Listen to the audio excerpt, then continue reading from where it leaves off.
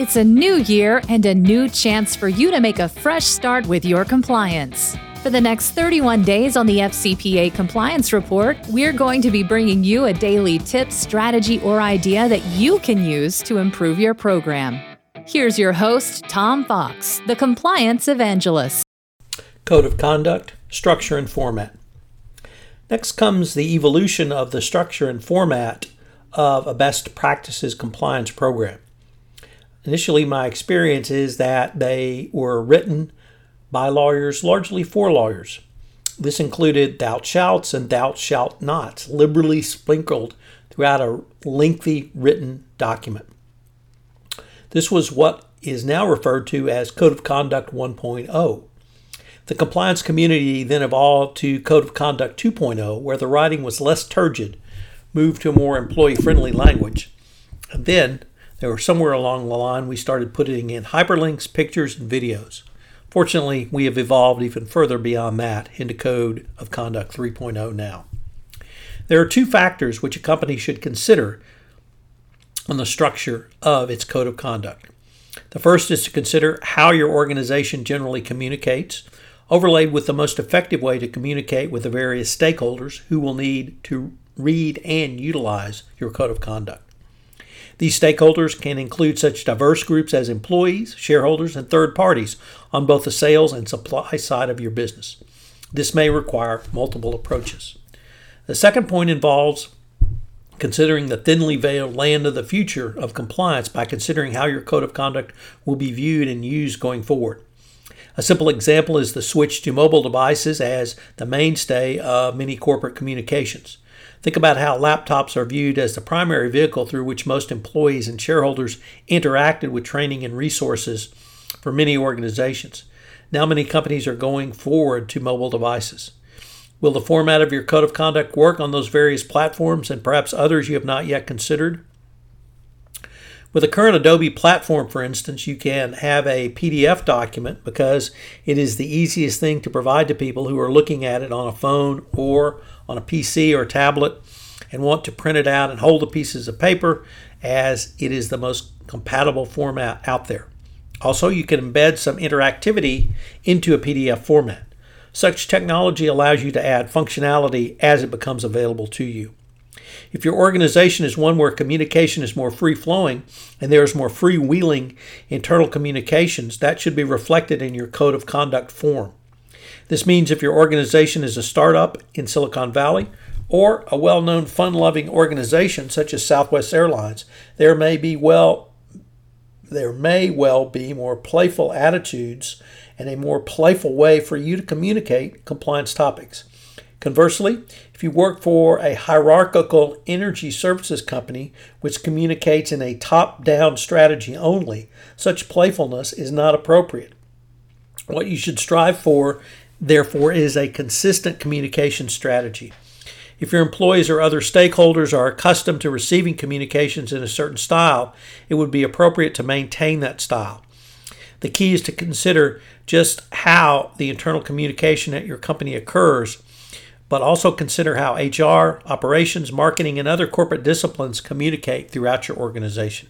You should strive for a consistent communication strategy.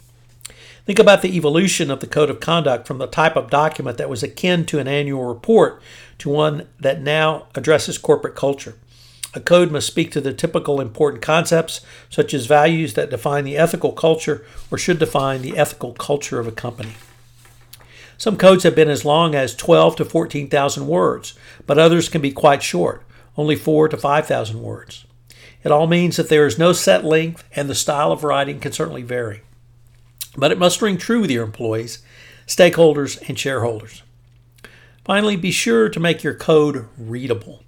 This is beyond simply eliminating legalese, although as a lawyer, I'm certainly fond of legalese. It is writing English at a grade level that is sufficient for your employee population. It may well be that an 8th grade language level is appropriate for your workforce. However, if you have a population consisting primarily of professionals, translating it into the appropriate languages, it may be appropriate to aim for a higher level of language. Finally, you do not have to say the same thing in multiple different ways. So what are today's 3 key takeaways for the structure and format of a compliance program?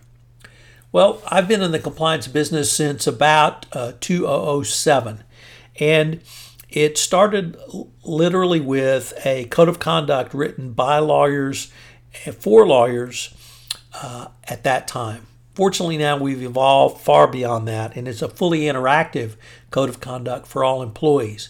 If you still have a legalistic code of conduct, it is time that you really revise that. There's some very good professionals out there who focus on nothing but code of conduct, and I'm certainly happy to refer you to them if you need a code of conduct assessment or a rewrite. But if you have a legalistic code of conduct, you really need to move past that. Number 2, consider how information is distributed at your organization as a basis for communication in your code of conduct. I can't really overemphasize enough that your code should be communicated through your basic communications channel, whether that be online, whether that be via a desktop, whether that be via laptop, or if you've moved to mobile devices as your primary communications tool. You should have that ability to communicate your code of conduct, but you have to have it in a way that goes back to the document mantra, that you have to document not only that your code of conduct was available and it went out, but it was reviewed. And however you might do that through your communications tool, I think will be important going forward. And then finally, your code of conduct must be readable both in English and native language for your non-English speaking employees. This breaks down into 2 parts. Number 1, what's the language level of your employee base? If you're an oilfield service company and you have workers in the field, that's certainly going to be one level, but what about the professional base at your corporate home office? If you're something like Walmart with literally 300,000 employees across the world, what is that going to be? And that, of course, brings up native language for non-English speaking employees. You must translate into local languages so that the code of conduct is available to everyone. I hope you will enjoy the entire month on written standards and that you will listen in again where we explore another topic in the month of May. If I could ask you to do so, would you pass on to at least one person this podcast series on the nuts and bolts of compliance, as I'm trying to expand my audience base for 31 Days to a More Effective Compliance program. I hope you'll join me again tomorrow where I take up another topic in innovation in compliance. Thanks again for listening.